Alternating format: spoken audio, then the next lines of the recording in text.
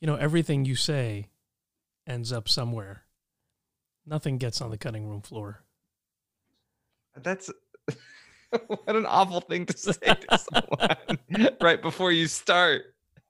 It's something I can say to you. Yeah. I don't really say this Just to the other guests. Okay. yeah, just so you know, this is all going on your permanent record.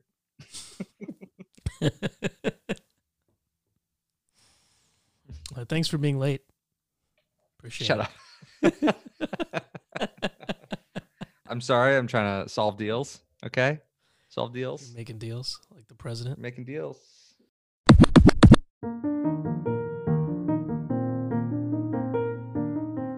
I'm Essen Zafar, and welcome to another episode of Unfair Nation, the podcast that discusses our nation's rising inequity and social, political, and economic inequality, what it means for you, and what you can do about it. Every other week, we interview one person to get their perspective on structural inequality, and today I'm joined once again by Gabriel Krishock for a special mailbag episode where we answer questions sent in by you, our listeners.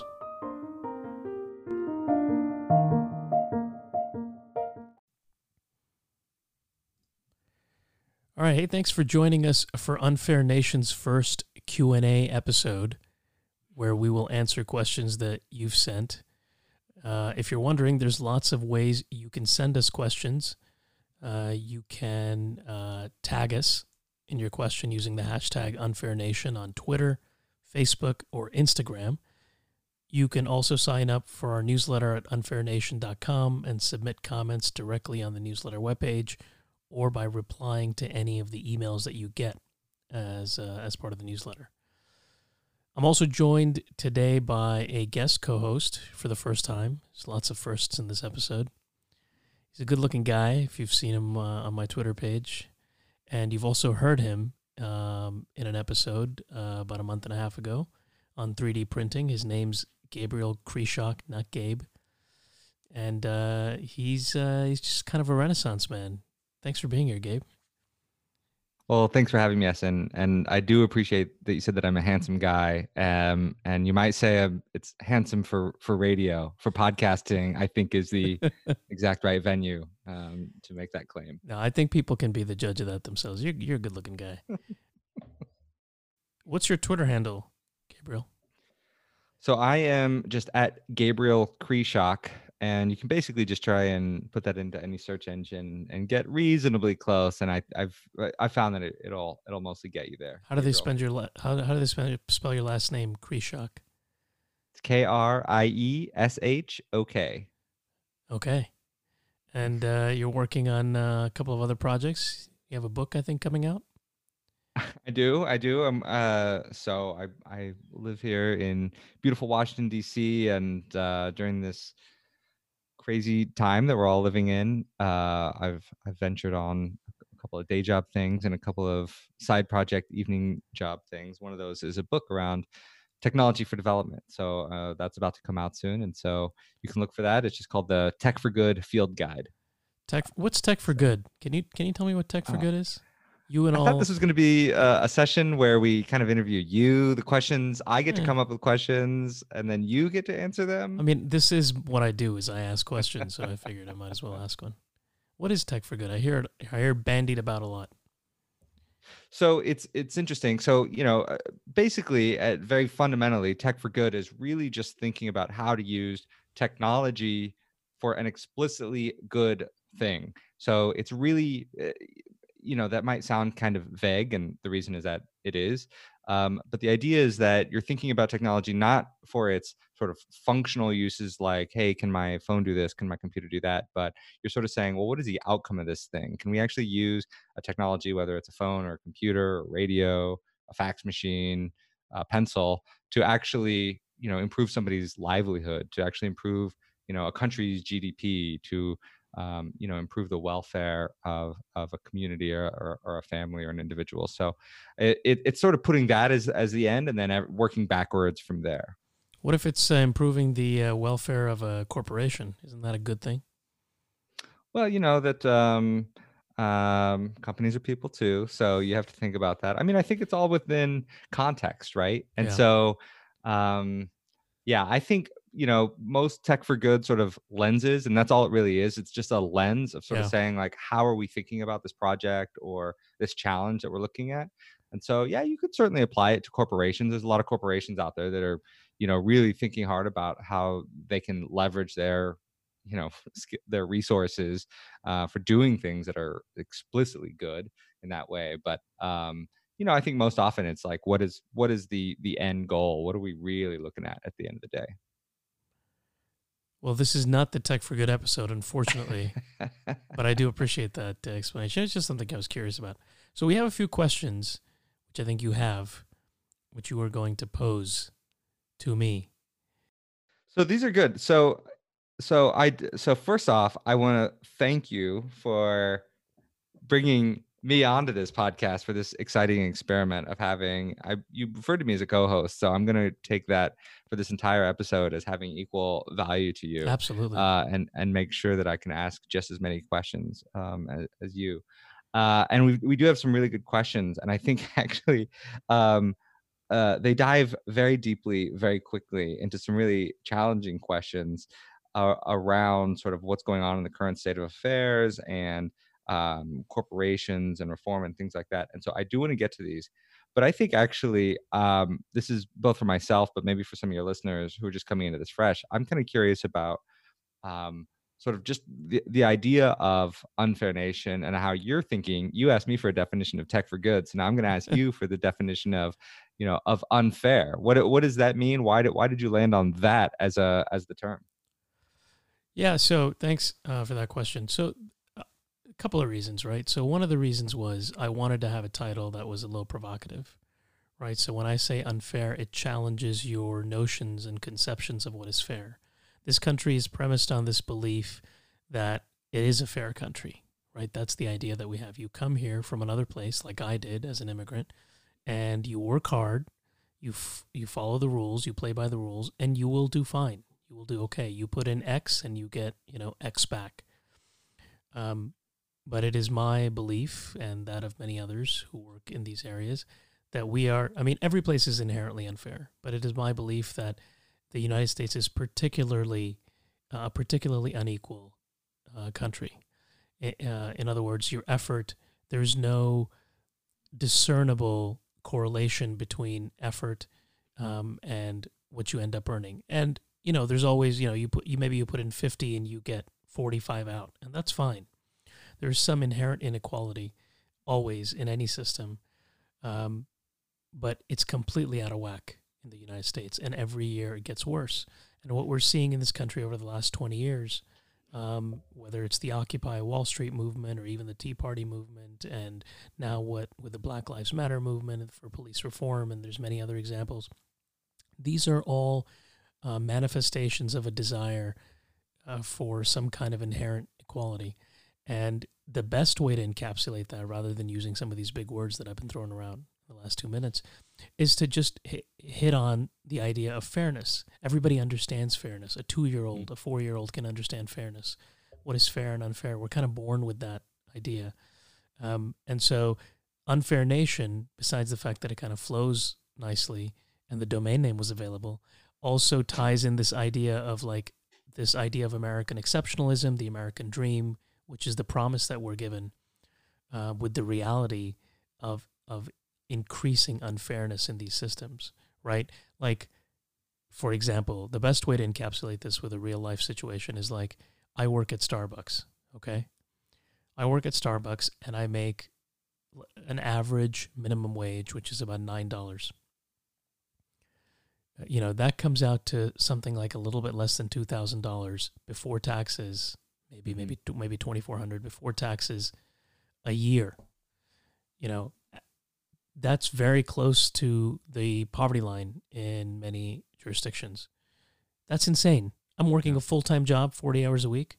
How is that fair, right? Like, I should be able to work a full-time job and be able to afford the basic necessities of life, like rent and a cell phone. So that's kind of where the idea comes from. Well, I like it. Yeah, you're the only guy who's come on here twice, so I'm assuming you do. I have a question though, as you brought this up. So is like, do you think of unfairness or fairness as the same way in which you think about inequality or unjustness or things like that? Are they sort of synonyms, or should I be thinking about them differently? And I'm got to remember, I'm not in this space, so you gotta translate this for. Yeah, these are really good questions. So maybe you should become a podcast. Well, you do have a podcast. It's just a silent podcast. But maybe you should become a podcast We host. Okay. We can promo the silent podcast later. I mean, we can't promo it because it's a silent podcast. You but can't. We've already done it. Yeah, we it's in can't. the I mean, spaces it's between quiet. Yeah. all of our other ones. There we go. So that's a really good question. So inequality. The reason why it's difficult. It's an important subject, inequality. But the reason why it's difficult to talk about it is because it is open to critique. Because inequality is a state of nature, right? Like people will say, so fine, so okay, so there's inequality. Unfairness, fairness and unfairness, even though it's not an academic discipline, it's easier to talk about because one reason is because people understand it at an inherent level. Like we're born with this idea of fairness.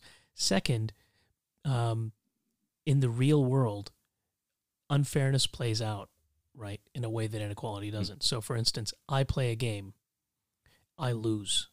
As long as the game was fair, I understand that I lost and I can deal with it, right? Like, so people will accept a relative level of unfairness, people will accept a loss in a system as long as the system is fair. And so ideas of fairness, not only are they understood by us from an inherent perspective, but they also allow us to look at issues from a systems-wide perspective, right? So people don't look at like I lost or I won the game when you talk about fairness or unfairness. You look at the system. What were the rules of the game? How is the game structured, right? I mean, that's what I want the podcast to be, right? The individual stories and narratives that people talk about. What do they say about the system? Right? So if you are caught up in unjust incarceration, like I can help you as a lawyer, I can help you, I can get you freed. I was a public defender. I can like do all this stuff. But if the system remains the way it is, it's kind of a pointless exercise, right? So what's the way that we look at the system rather than the effects that rise out of the system? That makes sense. It makes sense. I think the one, I guess my, so we can stop if this goes down a rabbit hole, but I would say, I guess it makes sense when you talk about it, and I think the board game analogy or the game analogy is a really good one.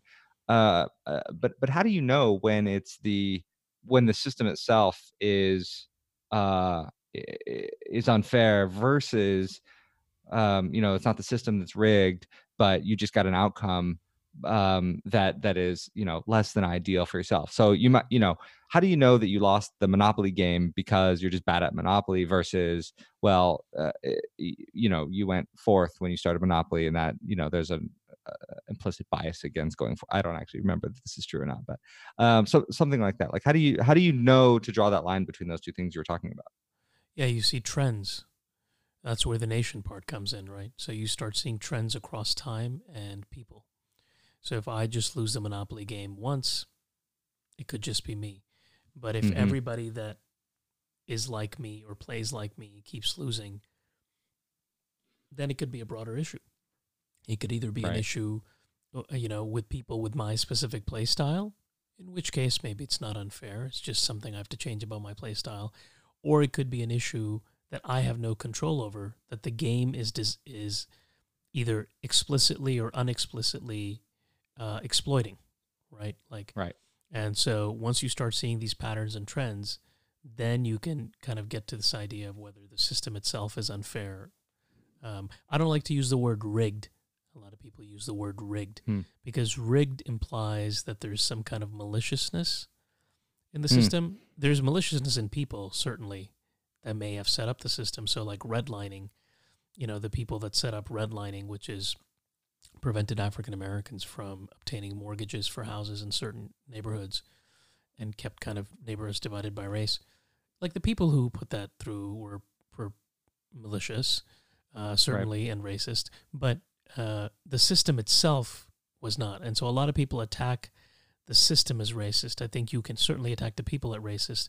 and look at the system from an objective fairness or unfairness lens, and that gives you a lot more credibility when looking to make change. One of the things, so you mentioned redlining. I was trying to think of some other examples of rigged systems, and I think I'm gonna but I'm gonna steal this example from, I think it's Kara Swisher brought it up, where it turns out that there are more Fortune 500 CEOs named John than there are women CEOs. Crazy. So, and you're like, well, yeah, okay, there's clearly something systemically wrong with this, but who do you blame? I mean, these are all different companies and they're all sort of coming to different things. So clearly the trend is there and clearly it's systemic, but where do you sort of put that line? Which brings me to one of the questions actually that was asked sort of on this topic. And so I noticed you scrubbed all of the identifying information from these question askers. I did, so yeah. We may add that later for another episode. We can't cite them. So some very intelligent and well-meaning person asked the question, how do corporate monopolies contribute to inequality? And I might actually zoom that out a little bit and sort of, you asked about corporations earlier. So how do corporations contribute to inequality? And then honing in on the monopolies. So corporations don't necessarily contribute to inequality, although they probably do in the long run, because they just have a profit incentive, right? And a profit incentive, which is growth oriented and consumer based, like grow, isn't really designed to address equality. The irony is that the more corporations encourage inequality, the less they're, in the long run, the more problematic that is for them. So if I'm a company and I encourage people, I keep it, let's say I give my CEOs $80 million, and there were some CEOs that have gotten that much. Ray Irani of Occidental Petroleum, for instance, is one example. And other people at the top of the ladder keep getting more. And I don't raise wages for my employees, which has been the trend in the U.S. Wages really haven't gone up considerably. Eventually, who's going to buy my products? If I'm making pillowcases, it's not going to be the billionaire. How many pillowcases are going to buy? 30, 40? I need the 10 million people to buy pillowcases to make money. I don't need the 300 richest people to buy pillowcases. So inequality is actually terrible for larger companies. And it's one of the reasons why you see this bifurcation in companies right now. So you see, if you notice, you'll see two kinds of companies. You'll see companies that are either catered to the extremely wealthy population. So you have Tesla and Peloton. Peloton makes these like insanely expensive bikes. Tesla makes insanely expensive cars that almost nobody can afford. And then you have companies on the other end of the spectrum that are also talked about a lot, that cater to people that are much lower income, like dollar stores. Dollar stores have been doing great. If you bought a dollar store stock of like Dollar General 10 years ago, you'd be like rolling in it.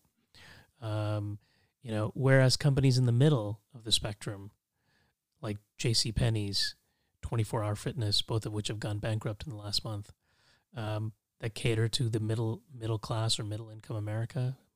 I have problems with the idea of middle class too, but they're going bankrupt. They're not doing well. Macy's, retailers, and things like that. I mean, in terms of, and then there's this inequality that's rising in the United States for individuals, but monopolies specifically, to go to the question, is just another manifestation of inequality, right? It's an aggregation of few, right? Instead of monopoly is probably a better term to use is oligopoly, right? Which is a monopoly is one company running everything, like a public utility. Sometimes have monopolies depending on the state. Oligopoly is, like 3 or 4 companies running everything. And so I call this the rule of 3. And you can see this everywhere. You can see about 3 companies in almost every industry, 2 or 4, but usually 3, that run and control everything. And by doing so, they end up, maybe they don't do it on purpose, but they end up setting prices together. They, so let's take the example of cell phone carriers, right? So there's 3 big cell phone carriers now. It used to be a lot 15 years ago, but now there's 3. We got T-Mobile, which is merged with Sprint. We got Verizon. We we got AT&T. And together, if AT&T decides to raise their price to $50, let's say for a plan, T-Mobile and Verizon can do so as well because, there's no competitive advantage for them to keep their price lower.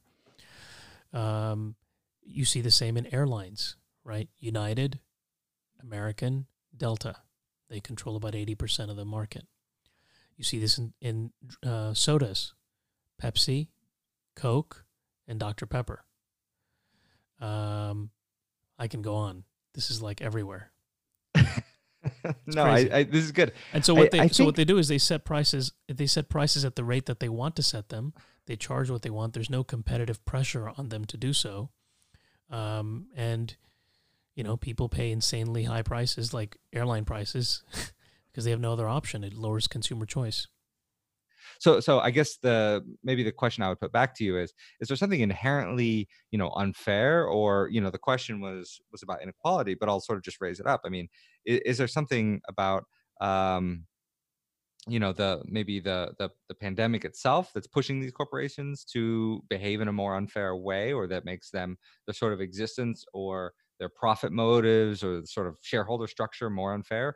Or is it, are we looking at something that's wholly different than that? So I see COVID as an accelerant, right? So companies that prior to COVID were not doing well, like JCPenney, are doing much worse.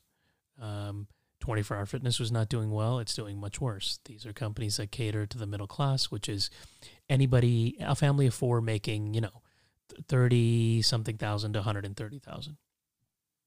Mm-hmm. Companies that were doing great before the pandemic, that cater to extremely wealthy or lower income folks, are continuing to do great, right? Like Peloton has seen an insane amount of business because people that are wealthy will continue to do well. COVID, I think, highlights this need for, you're seeing governments respond in this way, right? Like all of a sudden, companies and governments are doing things that people like me have been talking about for years, right? People are getting healthcare benefits to take time off if they're lower wage or even middle wage workers. They're getting unemployment compensation that's real unemployment compensation, something that will actually help them, not like, $300 a week or something that's actually closer to their wages. These are when you have systemic inequality, the system is not incentivized. Okay, a corporate system, going back to corporate monopolies, a corporate system is not in the business of reducing inequality. That's not their job. Their job is to generate the greatest amount of shareholder profit. So you have to have somebody else come in, whether it's another person and most usually a government, come in and say, listen, run amok. This system is going to just keep promoting inequality and actually run itself out of business. So we need to step in and, you need brakes. So if corporations are the accelerator in a car, you need some other entity or a group of entities and organizations to kind of be the brakes. I'm thinking about, what I'm thinking of. I'm just, I think because it's, just I'm still on the pandemic side of things, and I just think there's so many, one thing that I feel like it's lost in the conversation a lot is, it's just that the pandemic itself is unfair, right? It's hitting people in so many different ways, and it's hitting different groups of people, and there are certain aspects of the system that allow, Peloton's doing great because the people that can buy a Peloton bike and service, we're in a relatively safer spot than a lot of other folks. And so, there's like sort of unfortunate things like that where, those kinds of services, just even, I'm noticing this with my workplace, which has a mixture of people in all sorts of ages and sort of, there's a lot of folks that work remotely in different places, and a lot of different spots in their sort of career trajectories and their lives and different ages and things like that. And so, you'll have a group of, you'll have someone on these conference calls who's like, in their 20s, or even, I was talking to someone who's an intern, a summer intern the other day, who's, this has Who got has to a be a Tesla? this is a crazy experience for them. And, they kept getting interrupted during our sort of coffee chat, because they said they live in a house with 6 other people. It's their family. Yeah. And, there's not any privacy with them. And contrast that with somebody who's, taking the phone call from their like beautiful deck. And I don't know why Yeah. they have the camera positioned so that you can see, That's the whole all point. the things that you're missing, in my like 1-bedroom apartment, which is Yeah. still better than seeing somebody in their apartment studio with their husband who's Yeah. also on a conference call with their company. Yeah. So it's interesting how that works. And I think that there's, we're talking about sort of the emergency pieces of the pandemic and COVID, but this is affecting people in so many. We're not even getting into the healthcare aspects That's of right. COVID, and Yeah. sort of who's being more susceptible, who's sort of immunosuppressed for various reasons. Yeah, it's just such an interesting thing that I had said. It's really hard to know who to be mad at. Yeah, it's a Who's system, right? accountable. I mean, that's the thing. It's hard. It's an unfair system. And COVID, besides being an accelerant, is like pulling back the curtain. Like all of a sudden, people are seeing, oh man, there's so many people in this country that live without health care. Like, that's nuts. Oh, there's so many people that live, even people you would think are extremely wealthy. Like, there's news stories about families in Palo Alto which share a 3-bedroom or 4-bedroom house with another family of 4, right? So there's 8 people living in a 4-bedroom house, and people say, "Oh my God, give me a break!" Like Palo Alto, and these guys make $300,000 as a family per family, but like the mortgage and the cost of living in Palo Alto is so insanely high that the only way they can live is to share what would be a single family home in any other part of the country, right? So. This is the thing with unfairness and inequality. It just doesn't apply to like people that are lower income or whatever. I mean, it hits a lot of people in different parts of in different parts of the economy. So you're saying that unfairness is also unfair? Yeah, unfairness is definitely unfair. Okay, so let's move on to. I'm going to throw some other zingers at you here. Yeah, So we're talking about COVID. Now we're going to talk about protesting. So this question asker asks. One easy topic to another. Yeah, just a smooth transition. Yeah. How come everyone is protesting now? Hasn't there been discrimination against Black Americans for decades? Yes. Respond. Yeah. Yes, there has been. Absolutely, there has been. And there continues to be, even during the protests, which is insane. I mean, like, first of all, it's pretty cool that the protests are happening, right? Like, agreed. Protests, despite like the health challenges and things like that people have pointed out, it is pretty awesome that these protests are happening. I think so I don't know the answer to this, right? So maybe Gabriel, you could add like your thoughts to it too, because I don't think anybody knows the answer as to why they're happening now. I mean, people know why they're happening. I don't know if people know why they're happening now. I have some guesses. Like, I think one of the reasons is people have time, right, on their hands. So they're able to spend more time on social media and see some of these videos that have been going up, whereas normally they'd be at work because so many people are either unemployed or working from home or not going to school, not commuting. So some people have more time. I think another reason is like some people are frustrated for like other reasons that tie into the discrimination. So maybe they're unemployed because of COVID or whatever. And I think some of it is just, it's been going on for a long, long time. Like, how many videos do you need to see? Like, usually I say like, it's not that the police got better. It's that technology got better. Like, that's why you're seeing all these videos crop up.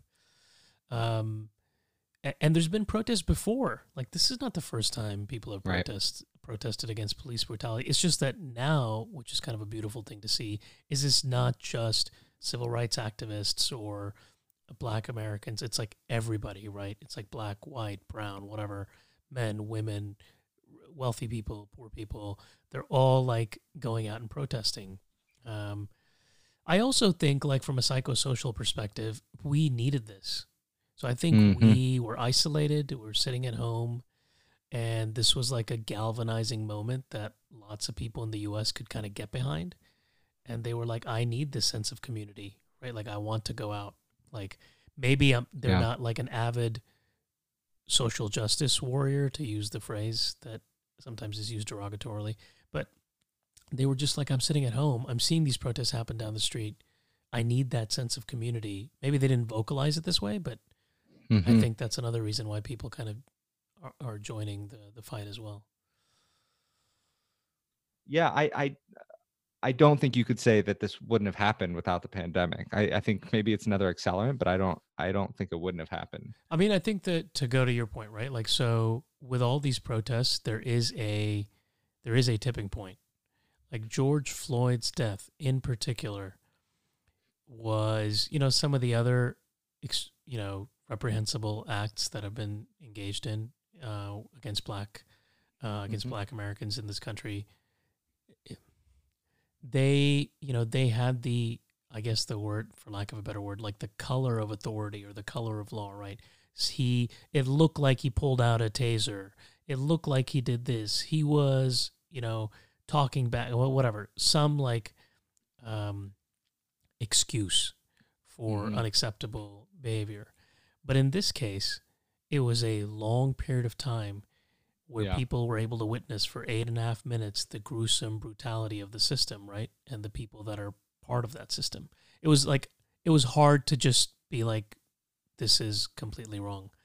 Totally. With the Arab Spring, which is another example, right? When Mhm. I forget the guy's name, I think it was like Bouazizi, or maybe I'm getting that wrong, but he, in Tunisia, he lit himself on fire, right? As a protest. He used to sell vegetables in Tunisia. Bartender, yeah. Yeah. And he lit himself on fire. And that galvanized people. Were like, oh my God, like, if he's able to do this, like, why can't I protest? Mhm. And you have these like tipping points in a lot of these movements. Same thing happened in Hong Kong, right?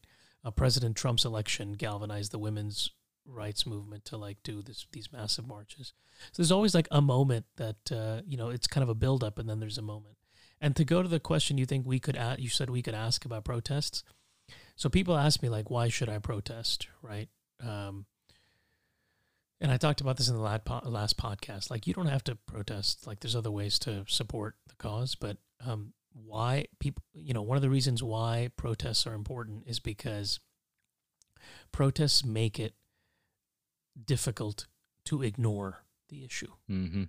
So if millions or hundreds of thousands of people are marching and you want to bring that issue up at your workplace, you're like, hey, I want to talk about, discrimination against black employees or women or the LGBTQ or whatever, and there's protests happening down the street, it's very difficult for people to ignore that, especially in our kind of media-driven Mhm. culture now. That's the value of protests. Like, protests make it difficult for the issue to be ignored. Whereas people say like, oh, why didn't this all change, right? That's what the questioner is saying. Like, why haven't there's been discrimination? Yeah, but there weren't protests, right? There was just like tiny little protests, or tiny, not being not unimportant, but important, but Yeah. nonetheless Yeah. tiny Yeah. in scope actions happening. And so people were just like, you could like shove it under the rug. Or there's been all kinds, like Oscars So White. That was another one. And we've seen a Mhm. buildup of these issues, both from the economic perspective, like I'm not making enough money perspective, and then also the racial. And these things intersect, by the way. So I'm glad you brought up the Oscar so white, and I think the sort of that I don't know if we can call that a movement. Was that maybe that wasn't a movement? Maybe it was just a recognition. But I think that was, Yeah. and I think that the predated the Me Too movement. Um, and then um, so now we have these protests. So this gets me to another question that was asked. Um, so the question is what are some of the barriers to police reform? But I think maybe I'll zoom out a little bit too, and then you Yeah. can zoom back in. But I think the zoom out is, we've had some of these When you say recognitions, like, Zoom, I get like PTSD because I've been doing so many Zoom calls. Like, sorry, shivers. We will take a step back. Ooh, we very will corporate. we'll a 30,000-foot view. Well, that's comes with the territory, my friend. Synergy. Okay, we're just gonna blue sky this question, and we're gonna say we've had these moments of recognition and these movements, some of them older than others, and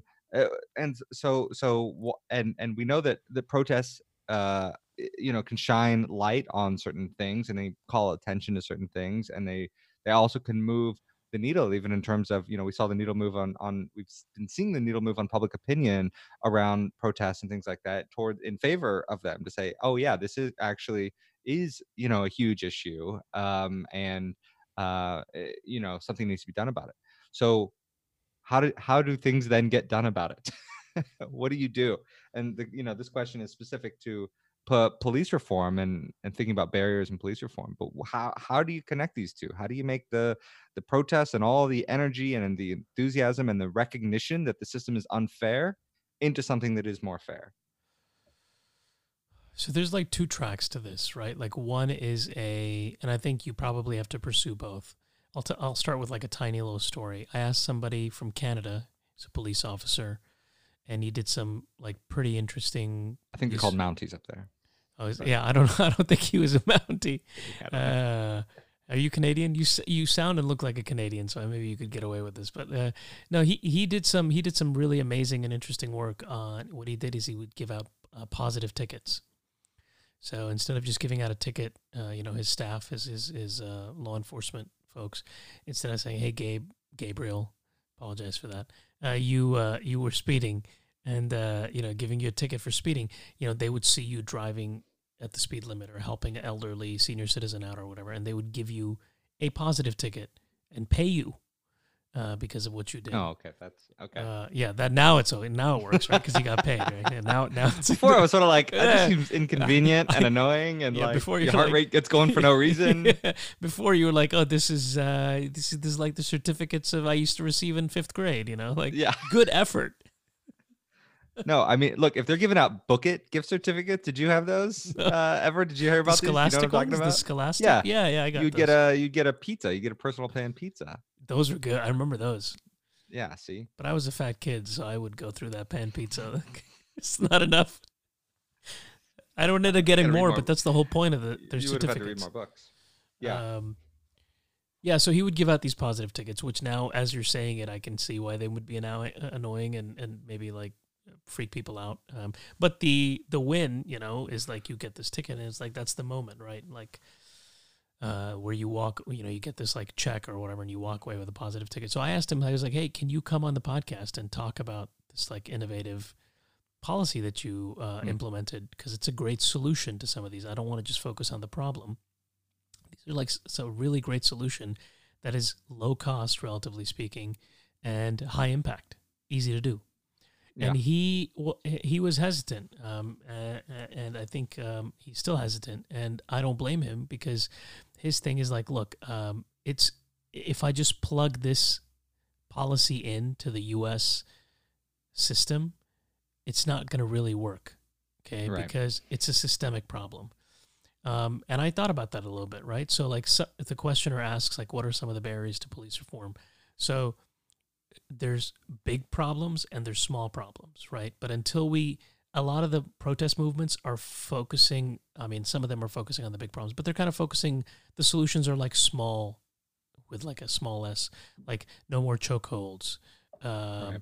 No more, like this is how we're going to police, or more money spent on mental health, right? Those are small solutions, but they're not going to really change the system. We need systemic solutions, and there's a number of barriers to this, right? Like preeminent among these is the fact that, unlike many other countries in this world, the United States has a Second Amendment. Okay, like as long as I can own a weapon and the police can own a weapon, it makes everything becomes extremely charged, right? So if I'm a police officer and I'm pulling somebody over, I'm not even talking about the racial aspects of it, right? Because this happens to African Americans far more than any other group of people. But even if I'm getting pulled over as a person of color, or if they end up knowing what my name is, my surname is, because I'm Muslim, so I'm obviously a terrorist. So if I'm getting pulled over, if the police officers think I have a weapon, that's a whole different interaction, right? And I know they have a weapon, that's a whole different interaction. So a deadly weapon, right? So, and we've seen that police do fine in so many other parts of the world without weapons. I mean, like police in India, where some of my family's from, like were beating people with sticks. I mean, yes, a stick can be a pretty terrible weapon, but they were beating people with sticks to get them in line for COVID quarantines. But they don't, most police, street police in India don't carry a weapon. Same thing with England. Right. Same thing with many other countries. So that's kind of one big barrier to police reform, right? This idea that we are a weaponized country. Another one is police unions, which I think we're going to have a podcast episode on coming up pretty soon. Like police unions are largely staffed by, I think it's like over 94% white Americans, even though most police forces are now 27% people of color. They're also staffed by extremely older officers. So like a large percentage is over 60, 55 or 60. So some of them are retired, some of them are in service. And whereas the younger officers, irrespective of their background, are more willing to change things, the older officers aren't.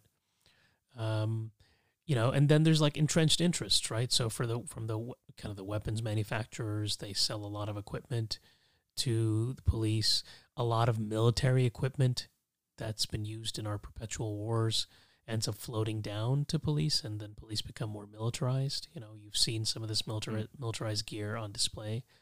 Lack of education for police officers is a big issue. Not training, because I do training for police officers all the time. It's not sufficient.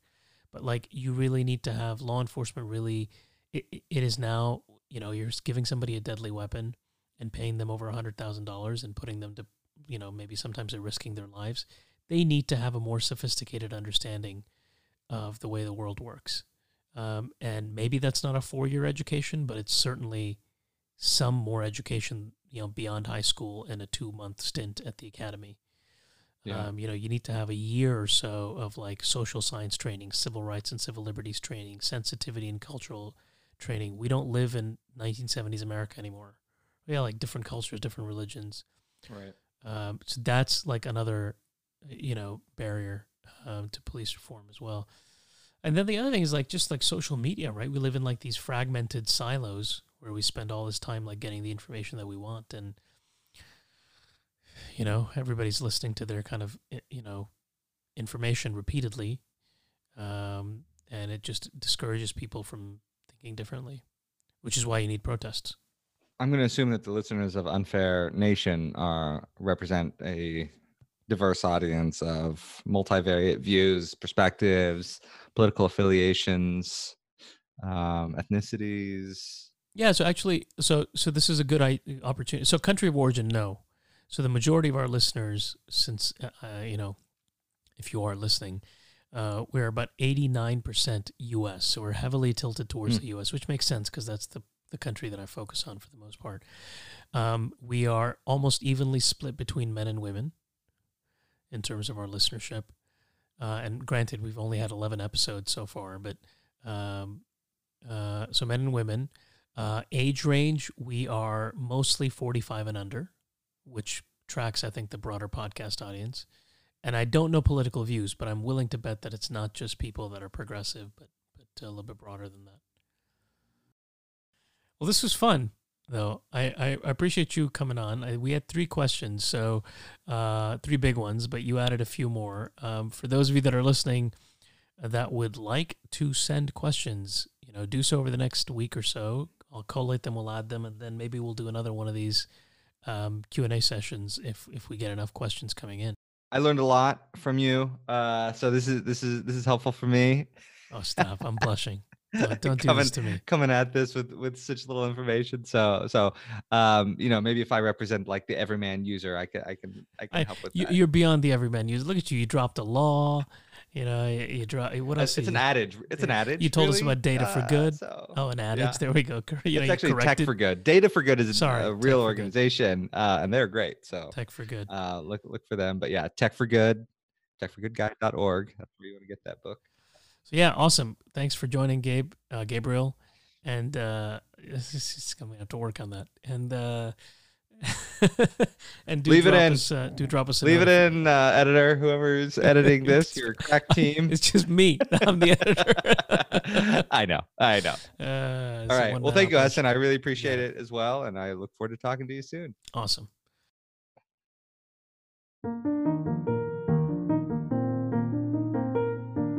Hey, thank you for listening to another episode of Unfair Nation.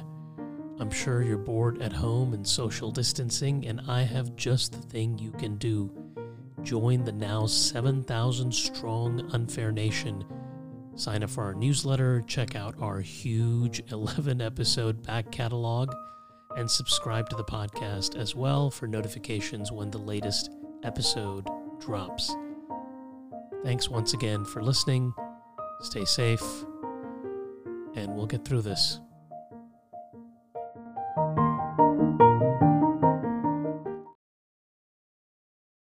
I'm turning on my AC. Yeah, that was good.